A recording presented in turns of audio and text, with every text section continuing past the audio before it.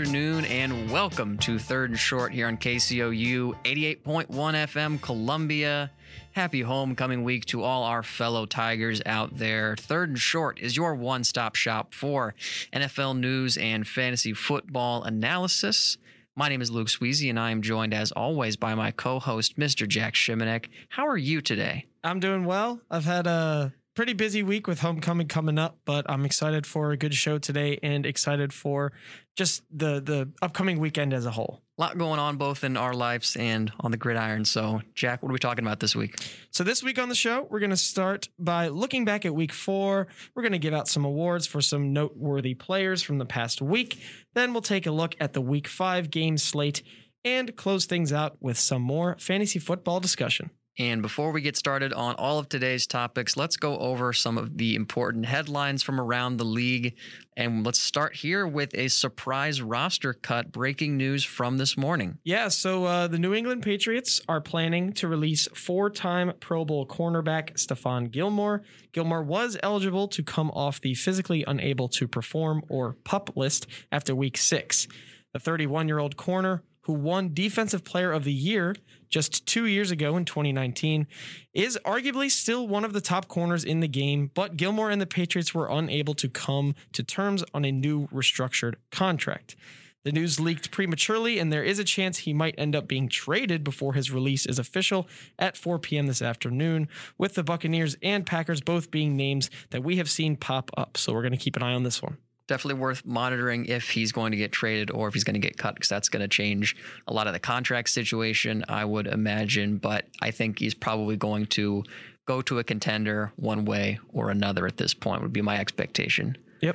And then also just last night, the Dallas Cowboys released their linebacker Jalen Smith, which came as a bit of a surprise. He was on the roster bubble at one point in the offseason, and I think just the improved performance of other players on the roster led to Smith being the odd man out. But again, I don't have much doubt that he's also going to end up on a roster very soon.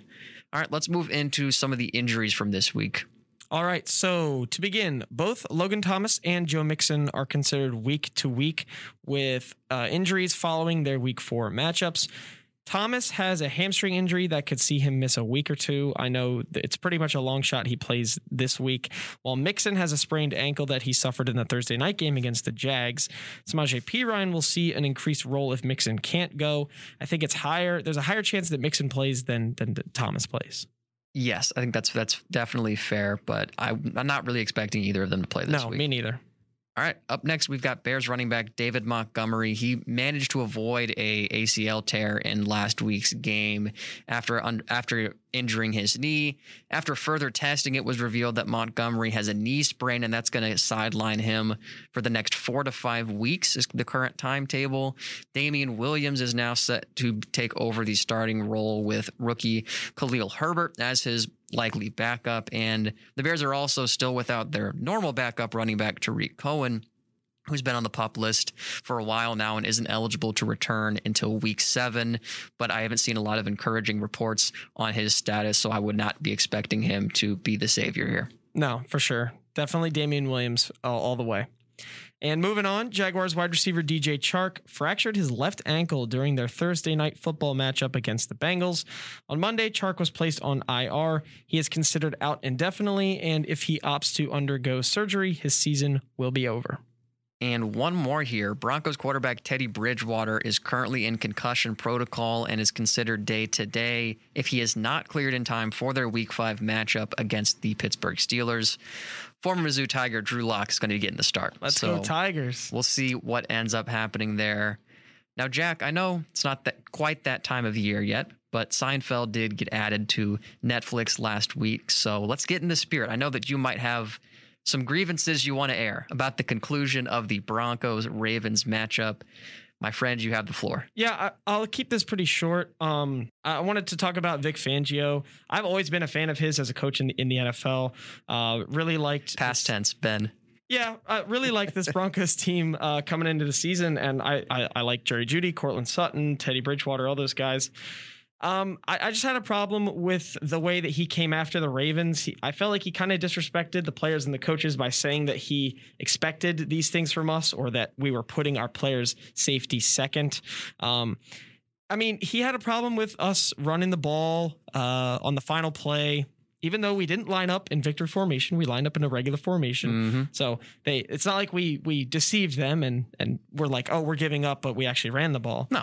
But the Broncos also tried to score really late, even though the outcome was decided. So I don't really know why he got angry, because they kind of did the same thing. An NFL game is 60 minutes long. You get paid to play the full game. It's a situation where I think both sides are justified here, but you're tying an NFL record, and I don't think it's something that you should get too hung up over. So I just didn't really like how he disrespected the players in the organization. That's the main thing I had a problem with. I think that's fair. You feel better now? Yeah. All right. Glad to hear it. And it is going to be time for our first break here. When we come back, we're going to be getting into our recap of all the action of the Week 4 regular season games. You're listening to Third and Short here on KCOU.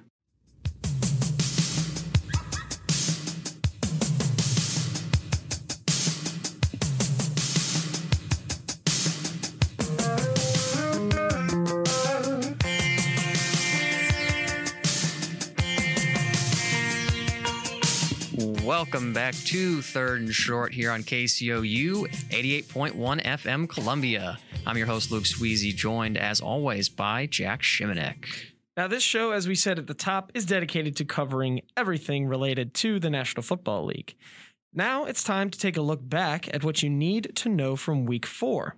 As we go through some of the best games from last weekend, as always, we've got some awards that we need to hand out.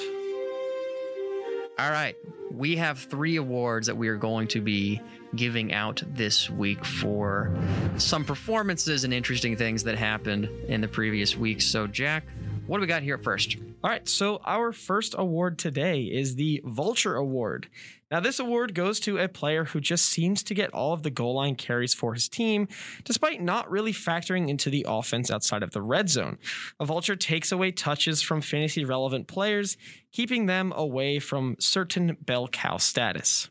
And for this week, and really the past 2 weeks, the Vulture Award goes to Cardinals running back James Conner. That man is a vulture. So Conner does have a bit of a sizable role in the high-powered Cardinals offense, but he's not their starting running back. And right now, James Conner is tied with Derrick Henry and Ezekiel Elliott for the second most rushing touchdowns this season. He's got 4 touchdowns. 2 of which came last week, and their starting running back, Chase Edmonds, accounts for many more of the yards in the backfield, but he hasn't found the way into the end zone yet this year.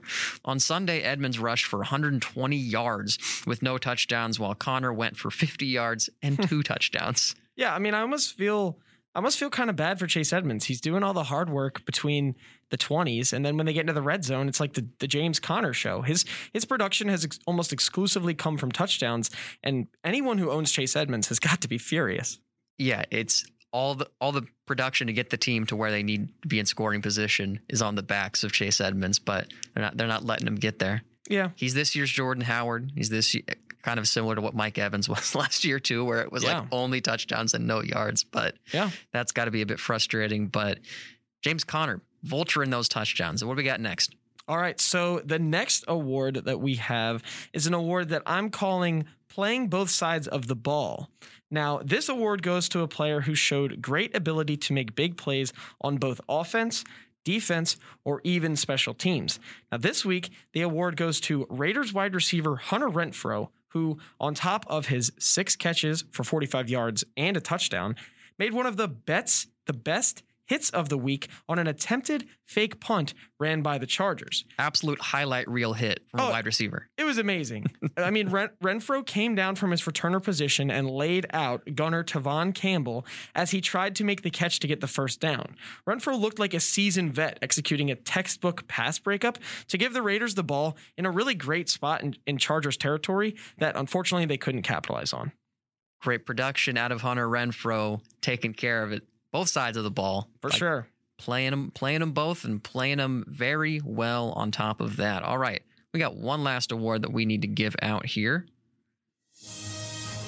We're calling this the What Year Is It award. This award we're giving out to two players this week who were both stars in the league at some point, but have since aged and faded out of the spotlight a bit, and their strong performances this week made us wonder, what year is it? Who's taking home the award? I love this. This week we're actually going to give it to two guys. We're going to give it to Randall Cobb and AJ Green. Now, Randall Cobb made his return to the Packers this offseason after 2 years away from his buddy Aaron Rodgers. Now, after just 5 total targets in the first 3 games, Cobb broke out against the Steelers for 5 catches on 6 targets for 69 yards and 2 touchdowns. This was actually the first time Cobb had even scored a touchdown since week 11 of last year. And Cobb is, of course, sharing this award with Cardinals wide receiver AJ Green, who, after a long and pretty successful career with the Bengals, finally got out of Cincinnati after a 9-year stint. And after a disappointing 2020 season, he has found a role as the true wide receiver 2 for the Arizona Cardinals behind DeAndre Hopkins. And not only has Green had 6 targets in every game this season, he's also leading the Cardinals in targets. And it's really just been very consistent this year, which is something you can't say about his production in the last few years on the Bengals. I mean, I think part of it was they might have shut him down because they knew he was gone after they got T. Higgins and Tyler Boyd on that Bengals team. But yeah, I mean, it's one of those it's a Julio Jones situation where a lot of people are talking about Julio as a guy who people thought might have been washed up, who isn't. And I feel like AJ Green has taken over that role more so than Julio has this year. I agree. AJ Green's really gone under the radar. And I think being on a winning team probably changes a lot for him and his attitude and mindset. So yeah, he probably rekindled his love for the game now that the Cardinals are real contenders. Yeah, the Cardinals have given him a real spark, and he's been playing great this year. All right, let's move into some game recaps. Starting off with Sunday Night Football, Buccaneers at Patriots. Buccaneers narrowly walk away with the win, 19-17. What happened? It was a great game. I mean, the Buccaneers almost lost, but Patriots kicker Nick Folk actually hit the left upright on a 56-yard field goal attempt late in the game, which wouldn't have won the game for the Patriots, but it would have made it pretty hard for the Buccaneers to come back. Yeah, there would have been a lot of time left on the clock for them to go and win it. And the weather was a big factor in the matchup. Not a very pass-heavy game. It was just pouring at different times in the game. Yeah. So a lot of stuff was staying on the ground. Brady looked solid. Yep. Had some rough throws and hasn't been as hot as he's been in the previous few weeks, but I don't think that's the story of this game. I think it's the fact that Mac Jones was able to really hang in there for most of this game and keep it competitive. I mean, he's so smart as a quarterback. He really seems like a leader on that offense. He was able to make a lot of checks at the line. I was really impressed with some of the reads he made, some of the throws he made. And even though the Patriots didn't win this game, I think they should be very proud of their performance. Yeah, no one expected them to be as competitive as they were. And Mac Jones, I think, he's just steady. That's the word I keep coming back to when I think of Mac Jones. He's been able to not have too many costly mistakes for them, and with enough talent around him and a strong defense that'll keep them in a lot of games. And that's kind of what you want out of a rookie quarterback compared to what we're seeing from some of the other quarterbacks in this class. So the Patriots have to be pretty pleased with what they're getting out of Mac Jones. His touchdown pass to Hunter Henry was beautiful. That was really nice in a tight window. Yep.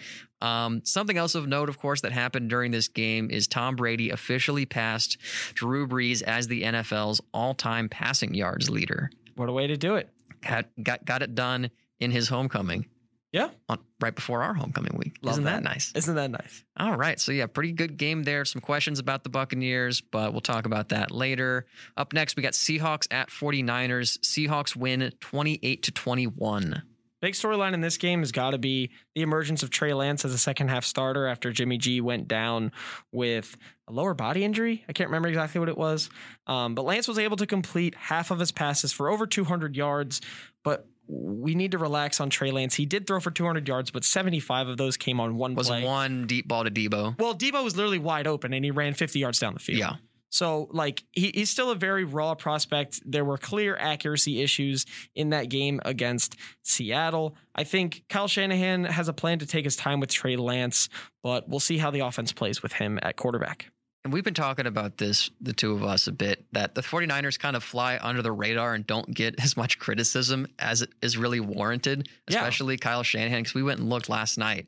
at the record of all the 49ers teams where Shanahan was head coach, only winning year was the year they got to the Super Bowl in 2019. Yeah. They've had a losing record in every other year, and they've had an overall losing record. So I think that there are some more questions with the 49ers than most people really look into. And I think they're the clear number 4 in the NFC West right now. Right now they have to be. I mean, this goes into talking about Seattle a little bit. I mean, they've had a slow start to the season. Their offense has looked pretty good. I mean, Russ has been throwing the ball well, especially deep. They haven't gotten a ton of production from their running backs, but Bobby Wagner is really like the only piece on that Seattle defense I love, and hopefully they can continue to play average enough to supplement Russell Wilson in that offense. Yeah, Wagner's such a leader on that team, and he played really good on Sunday because pretty much shut down George Kittle for the most part. So have somebody like that as just a monster in the middle of the field, that's always good, and that's going to be enough to keep Seattle relevant in these games. Up next, we got Chiefs at Eagles. Chiefs win 42-30. Chiefs offense finally bounces back after a couple rough weeks here. Patrick Mahomes throws for 5 touchdowns. Tyreek Hill won me a fantasy game with 11 receptions, 186 yards, and 3 touchdowns. Crazy game. And I'm happy to see it. It's a team that we expected to beat. We went in and we beat as we should have. And the questions do still remain about the quality of our defense. We allowed Jalen Hurts to throw for a career high 387 yards. Well, I mean, I understand that. A lot of it was garbage time, but still. Yeah. It's tough. It's concerning, especially considering who we've got on the slate this week with the Buffalo Bills. Yeah. I'm a little worried about that one, of course, but also something of note, Andy Reid became the first coach in NFL history to win 100 games with 2 separate teams. And that's awesome to see, and happy to see him out healthy on the sidelines after being hospitalized after last week's game.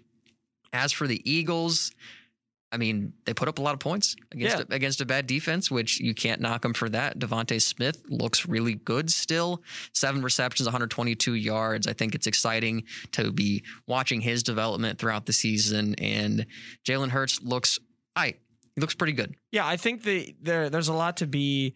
The Eagles are not a good team yet, but I think there's definitely things to be excited about, especially with that offense. There's pieces. They're not a contender right now, but maybe in the next few years they can put stuff together. Yep.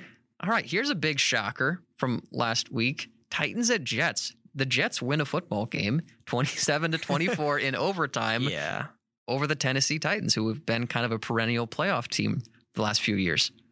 I mean, it's really tough. I think this game says more about the Titans than it does about the Jets. The Jets are still a bad team.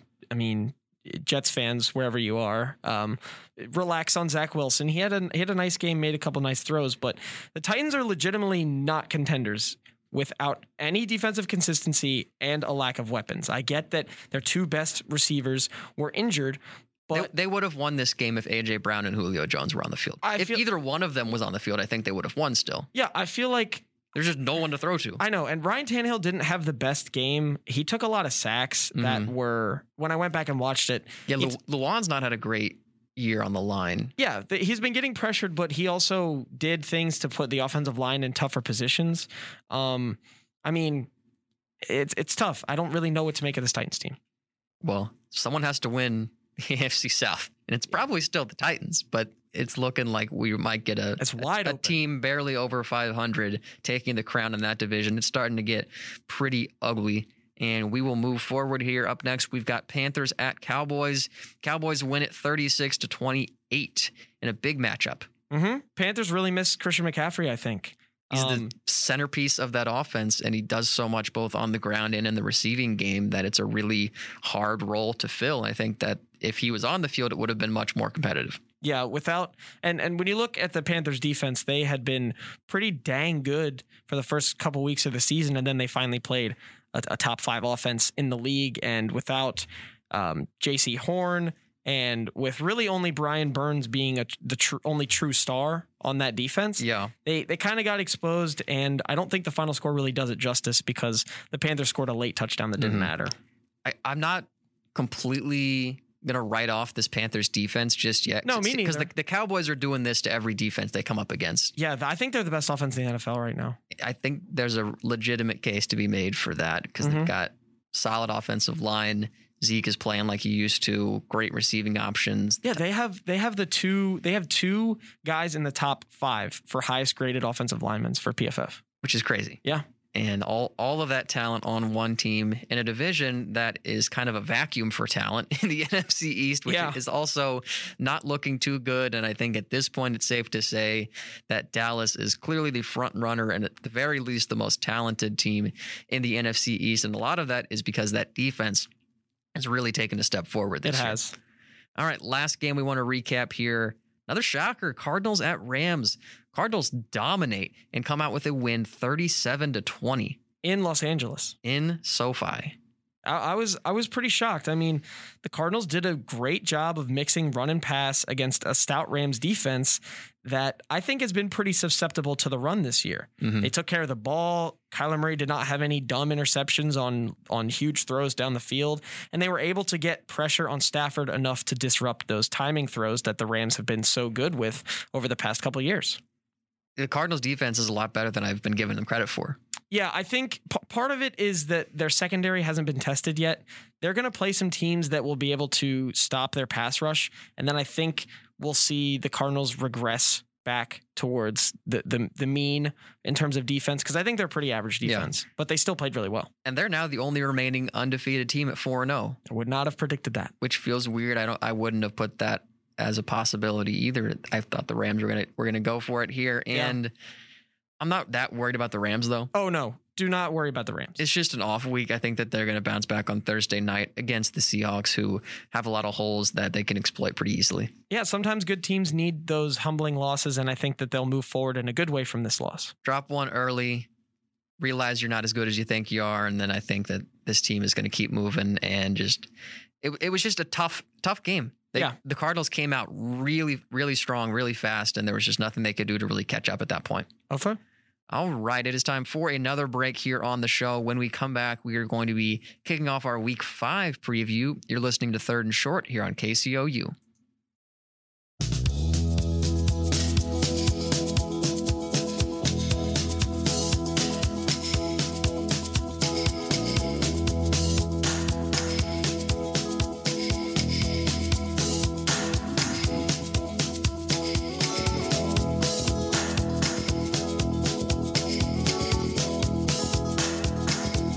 Welcome back to Third and Short here on KCOU 88.1 FM Columbia with Luke Sweezy and Jack Shimanek. We're going to be taking a look at some of the most notable matchups on the NFL Week 5 game slate. And before we get into that, we got a little game we want to play. We are bringing back a segment from a few weeks ago, Contender or Pretender. We're going to go through and look at the teams that have records of 3-1 or 4-0 and discuss if we think that they are true contenders to make the playoffs or just pretending like they will for now. Let's start with all the one-loss teams headed into Week 5. We'll start with the Raiders. What about the Raiders, Luke? I think the Chargers kind of exposed them on Monday Night Football. I think you're right. So I think this is what we've seen with the Raiders the last couple years in the John Gruden era. Start hot. Once teams figure them out, they don't make great adjustments to everything. And I think that they can be a wild card team. Mm-hmm. I don't think they're a true contender for winning the AFC West. And I think that the Cardinals defense showed what you have to do to get into Derek Carr's head and make him play poorly. So I'm not that concerned with the Raiders anymore. Yeah, I agree with you there. Because it's a team they're going to see again also. Mm-hmm. With not an amazing defense that really put out a blueprint of what you have to do to shut down this team. And that defense does not have enough talent for me to think they could overcome issues on offense and stay in some of these games. So Raiders, optimistic wild card team, but I think that they're definitely a pretender at a 3-1 record. Couldn't agree more. Up next, the Cincinnati Bengals are 3-1, which is weird to say out loud. I mean, they're obviously pretenders. The roster is not super talented outside their offense, and I don't think Zach Taylor is that good of a head coach. No. The Bengals are going to start to play more of their AFC North opponents, and as as we have seen the Steelers regress a little bit this season, I still think that all those games are going to be tough for them. So we'll really see how many of those they can win. Yeah, Ravens and Browns, those are both going to be tough series for the Bengals to stick in for. And I mean, I will say Joe Burrow's looked really good. He's been good. But you look at the teams that they've played, they got a nice win over the Steelers. They lost to the Bears, and they almost let the Jags beat them on Thursday night. Yeah. I'm not terribly concerned if I'm playing the Bengals right now. So I think we both agree, definitely pretenders. And once they get into the heart of their divisional schedule, things are going to head south quick.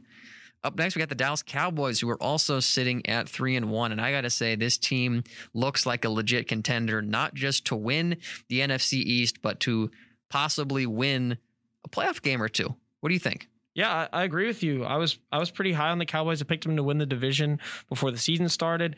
They look like they might have the best offense in the NFL. Zeke looks explosive again. Their defense is much improved. I think that they are, in a couple weeks, they might be a lock to win the NFC East. Dude, they're drafting well. Their picks are panning out. And Dak Prescott, I don't think any concerns that people had before the season, those are all out the window. He looks healthy. He looks confident. He's playing great football.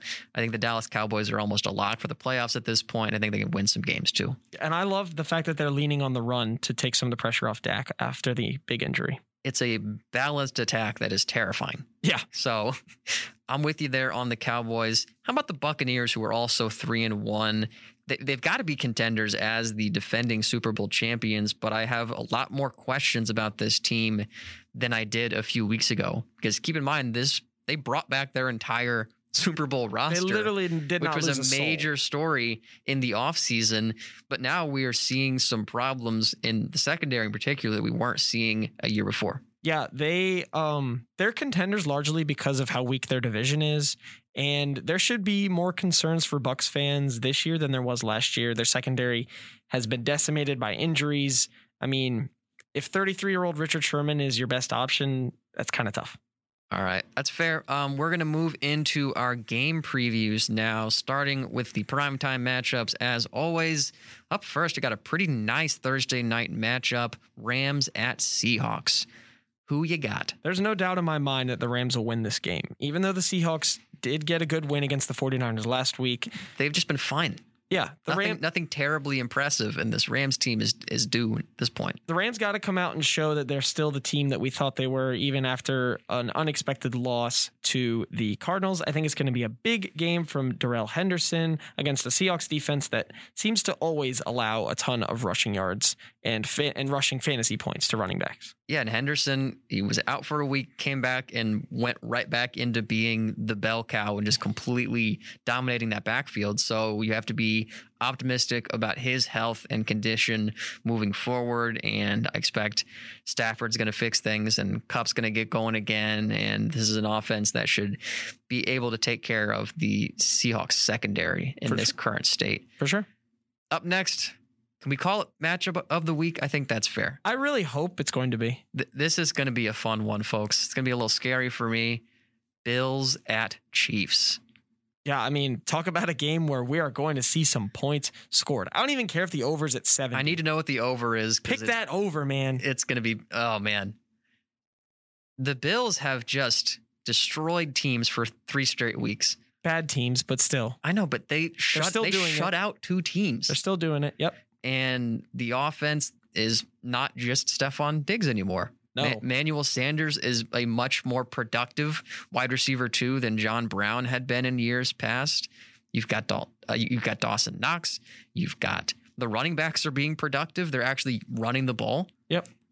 I think Singletary and Moss both got around 16 carries last week. So it also helps when you're winning, but that's good to see. But they did not run the ball at all last year. So I think they're taking a lot of pressure off of Josh Allen, and that team is just, the point differential is insane right now. It's insane. And they're heading into a Chiefs defense that has shown nothing to give me confidence that we can stop a whole lot going there. But fair enough. So I'm going to pick against the Chiefs this week. I don't like doing it, but I think the Bills are going to beat us. Ye of little faith. I am taking the Kansas City Chiefs at home. The Bills have not played. It's home. It's prime time. They have not You make played a good point. a playoff team in the past 3 weeks. I think the Chiefs are going to come out hot after a big win last week and shell shock that Bills defense. It might come down to whoever has the ball last, but I'm really excited to watch Josh Gordon play. He looks in shape. The reports out of camp are great. Being activated to the active roster. I think it's going to be a great game.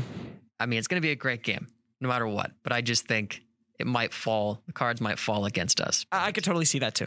It's a coin flip for me. But as a football fan, you got to just love a matchup I love like it. this. I It's do. going to be so much fun. I got no dog in the fight. I'm going to just hope for a great game. Speaking of fight, you have a dog. And let's head to Monday Night Football. Colts at Ravens.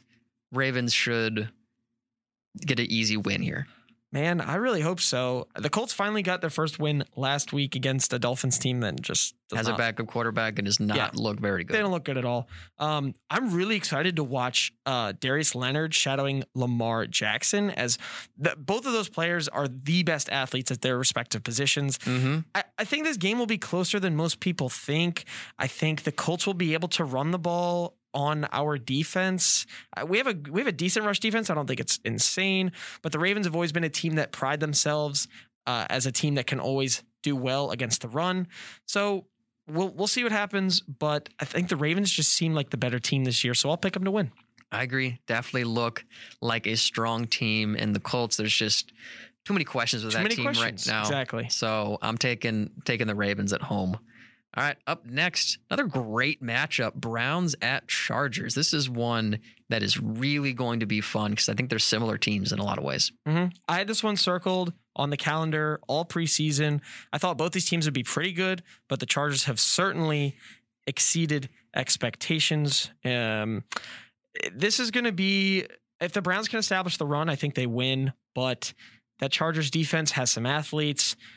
The Browns offense has been a little bit underwhelming. And we're also getting some reports this morning about a possible shoulder injury to Baker Mayfield. And I don't know if that's going to impact things, but on the other side, Justin Herbert's been incredible. Yeah. That offense is high flying. The Browns' lack of weapons scares me. So I'm going to take the Chargers in this one. I'm taking the Chargers too. And I've been picking against the Browns so much this season, and they were one of the best teams in the AFC last year. They're 3-1, but I just have not been convinced in the way that they're winning games. No, it's been a lot of close games against teams that they should be beating by a lot wider margins than they are right now. Mm-hmm. Up next, 49ers at Cardinals. Cardinals looking to remain undefeated against a 49ers team to where we don't know who's going to be starting at quarterback. How do you feel? So I'm almost certain that Trey Lance is going to play because Jimmy G is not healthy. I think Trey Lance gives them more of an opportunity to win because of the mobility he adds. It'll wear down better athlete than Jimmy G. It's going to wear down the older pass rushers of the Cardinals, Chandler Jones, JJ Watt. They're going to be running all over the field. It might be harder for them to get consistent pressure. I really don't think that the Cardinals are going to drop this game. I think that they'll do exactly what they did against the Rams and just mix in the run and the pass. And Trey Lance is basically going to have to hang with Kyler Murray, who is the front runner for MVP right now. And I just don't think it happens. Yeah. I mean, I think Trey Lance gives them more upside in the different kinds of plays they can be calling, but I haven't seen a lot from him in the passing game that makes me think that he can keep up right now. I'm assuming they're going to be down and he's going to have to throw, so I'm definitely taking the Cardinals here. Yeah, this is a tough spot for what might be his first start as a rookie quarterback. Yep. Last game we want to talk about, Packers at Bengals. Two surprising 3-win teams. One surprising, one not. Well, yeah, I would say the Packers could easily be undefeated right now if they didn't drop that weird week 1 game to the Saints. Yeah. And nobody was expecting the Bengals to be in this position at the beginning of the season. Again, I mean, Cincinnati's going to need Joe Burrow to hang with Aaron Rodgers. It's the same thing we talked about with Trey Lance going against Kyler Murray. I just don't see Burrow being able to. Burrow could. He could. I don't think they can win, but it might be closer than we think it's going to be. Yeah. Burrow's had a good year. And the game is in Cincinnati, which is easier for Burrow. I guess, but it's not going to be as loud. That's true. But Aaron Rodgers, looking great again. All those questions we had after week 1 about how much does he care about this team? What's he really out there trying to do? Is he still the player he once was? I think the answer is a resounding yes. Aaron Rodgers still going after an MVP campaign. Yep. And this is definitely a team that the Packers should beat pretty easily. And I think I saw that Packers coach Matt LaFleur has like the best record in the first 100 games of any he does. head coach ever. He's been impressive. So I think that this is a team that, well coached, might be getting an additional cornerback on defense. They're definitely a name attached to Gilmore, which Gilmore and Jair Alexander. If that ends up happening, that is terrifying. Yeah, the one thing I'll say about the injury to Joe Mixon, I think really hinders the Bengals' opportunity to win this game, because if they were able to establish the run against the Packers defense that is not good against the run. Yes, that was the big issue last year for sure. They could control the clock and keep Aaron Rodgers off the field, but with Samaje Perine most likely being their starter, I just don't see it happening. Definitely taking the Packers. I'm with you. Go Pack, go. I'm taking the Packers. It is time for one last break here on the show. When we come back, we're going to be wrapping things up, talking about what you need to know for your fantasy football team this week. We'll be right back. You're listening to Third and Short here on KCOU.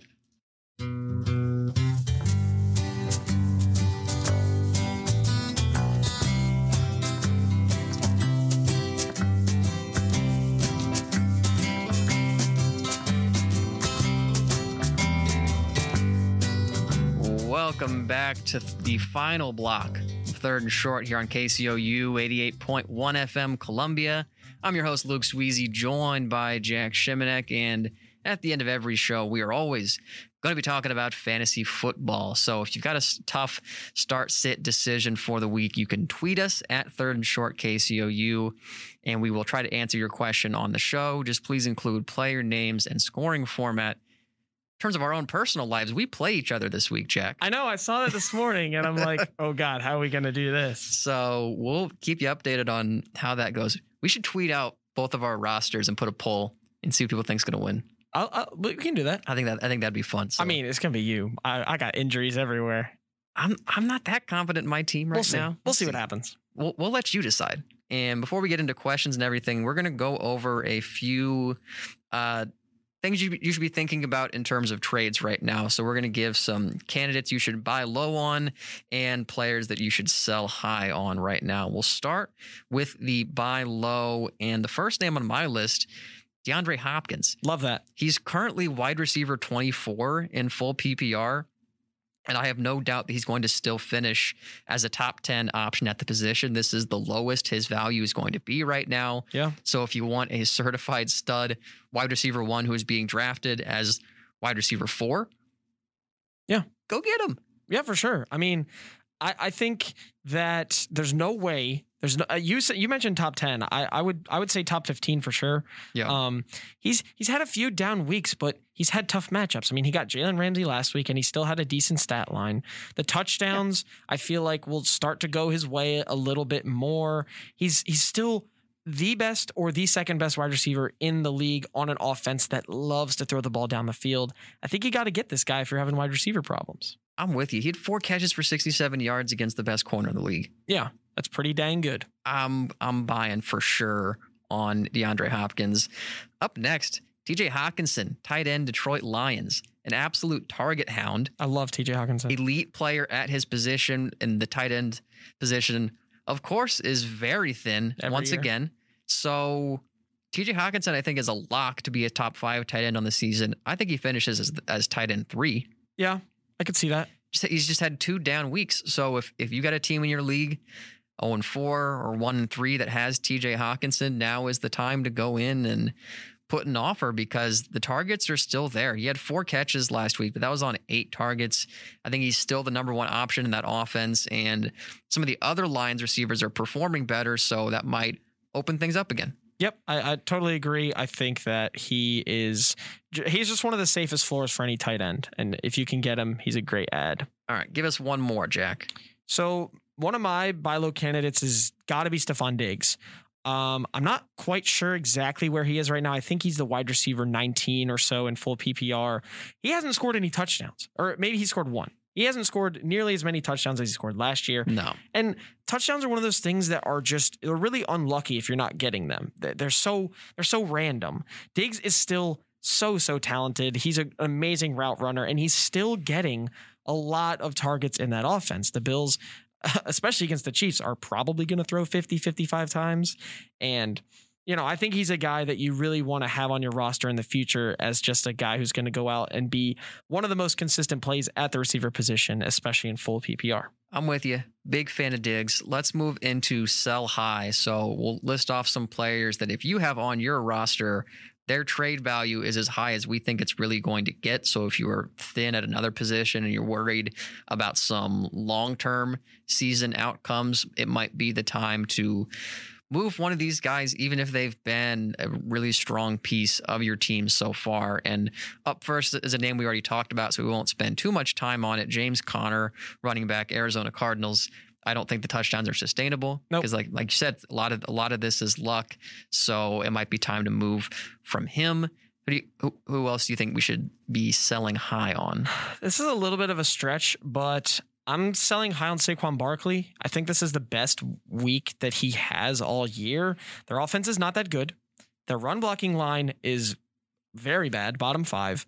He looks healthy and he's more involved. I think the thing that's going to save him in full PPR is all the targets he's been getting. Mm-hmm.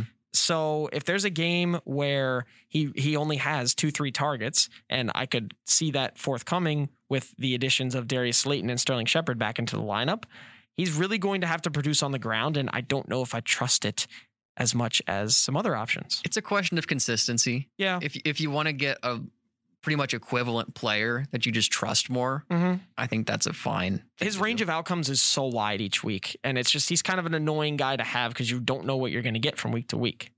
All right, let's move into our questions for the week. Up first, Carl asks, is Robbie Anderson still worth a roster spot? How do you feel about this? Because I think that he is for a bit longer. I agree with you. I don't think that you should be dropping Robbie Anderson yet. The targets are still there. Again, I feel like it's one of those things where it's just unlucky. Like DJ Moore is not going to catch 13 passes every freaking week. Yeah. And Robbie had 11 targets last week. Matt Rule, their coach, has been very vocal about trying to get him more involved. DJ clearly is Darnold's number one option. Yeah. But I think that there is a role for Robbie because DJ Moore and Robbie Anderson were both productive last year with worse quarterback play. Right. So I think it's just going to have to correct itself at some point. Be patient on it, but we'll see. I think that it's not worth cutting him right now because there's no one that I'm looking at on the waiver wire that I think is more worthy of a roster spot with the upside that Robbie Anderson has. Exactly. All right. Another question here. This person has Ezekiel Elliott and was offered a trade for Alvin Kamara. Do you accept the trade? Do you think Alvin Kamara is going to bounce back? I'm holding on to Zeke right now. I don't trust Kamara. I don't trust the Saints offense. I think when Traquan Smith and Michael Thomas get back fully healthy, I think we'll see more targets going to the wide receivers. And Zeke has been really good. He is their goal line back. That offense is scoring points. And Zeke is good for maybe a touchdown every week. And you can't ask for better play from your RB1. It's hard to be encouraged by what Alvin Kamara's role looks like without Drew Brees starting. Yeah. In the games that Drew missed last year and now in the post-Drew Brees era, his role is not really what it used to be. I mean, he still had over 100 yards this week. He had a career high in rushing attempts, actually. But the receiving upside has been capped. Which is what made him as valuable as he was. In full PPR. So, yeah, I think I'm holding on Zeke. Yep. All right, let's move into some start sits here. Up first, Bryce asks, Tyler Lockett versus the Rams or Marquise Hollywood Brown versus the Colts. What do you think, Jack? Hollywood has been pretty good for Lamar this season. And I think his role is he's the clear wide receiver 1 right now. And Lockett's probably the wide receiver 2. But Lockett can always have huge weeks. I think here Brown is the safer play. I actually wrote in the script that Lockett has an apparent injury. It was his hip, but he doesn't have an injury designation currently right now. Okay. So expect him to be 100%. Again, I think the Seahawks are going to have to throw a lot. So Lockett is your upside play here, but I think Brown has a safer floor this week. I'll agree with you on that. Let's move forward. Connor has 2 questions for us. Up first, again, Tyler Lockett or Jamar Chase. Yeah. Again with Lockett, it's like he doesn't get a ton of targets, but when he catches the ball, he scores touchdowns. Yes. So big play potential.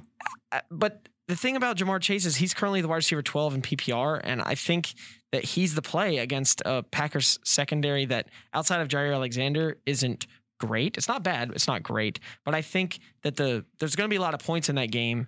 And so while both options are good, I think that Chase might be just a little bit better. Yeah, I agree. I don't really know. It's tough. It's tough. I think Chase has a safer floor. But if you're looking for upside, Lockett is just a home run hitter. Mm-hmm. So you never know. But I'll lean Chase there. And his other question in a different league, Tyler Lockett, Clyde Edwards-Helaire, or Amari Cooper. I'll take this one. I'm taking Clyde right now. Clyde's got to start. Yeah. I mean, unless you're really deep at running back, chances are Clyde is your RB2. So in a game where we're going to see a lot of points, just start. And if you can put a solid running back in your flex, that's what I like to do generally anyways. Yeah, it's one of those things where if you're in full PPR, a wide receiver might be a little more valuable. But Tyler Lockett and Amari Cooper have not been high volume guys this year. No. They have been, apart from week one, Amari Cooper has been a guy that hasn't been great. And when he is good, it's because he has big plays. So I think Clyde is the start here. All right. Our last question. Mikey asks, who does he start at his flex? Brandon Cooks versus the Patriots or Kenny Golladay versus the Cowboys, saying that Bill Belichick versus rookie quarterbacks is scary. And I think he's very correct in that analysis. It's so scary. Let's just run down a couple recent rookie quarterbacks that Belichick went up against. So earlier this year, the Patriots played Zach Wilson in the game that he threw 4 interceptions. 4 interceptions. Last season, pretty late in a great rookie campaign week 9, week 10 or something for Justin Herbert.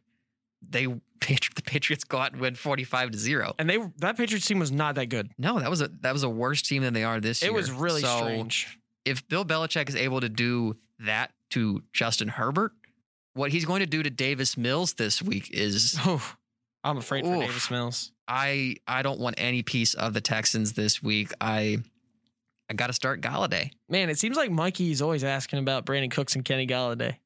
It's a tough decision every week. You're right. It is tough. Because both talented players on not great teams to where the matchup really is influential on what you can do there. But yeah, I mean, I definitely like Golladay versus the Cowboys because they're going to be down. And their wide receiver room is, while it's crowded, it's a little banged up. So Galladay's probably the move here, but I could see Brandon Cooks getting a lot of garbage time targets. I agree. And that is our last question. That is going to do it for us this week. Yeah, thank you guys so much for tuning into Third and Short this afternoon here on KCOU 88.1 FM Columbia. If you would like to keep up with everything going on with the show, you can go over to our Twitter and follow us at Third and Short KCOU. We hope you tune in again next week at this same time. Best of luck to your teams, both in real life and in fantasy. Have a great week, and we'll see you next Wednesday.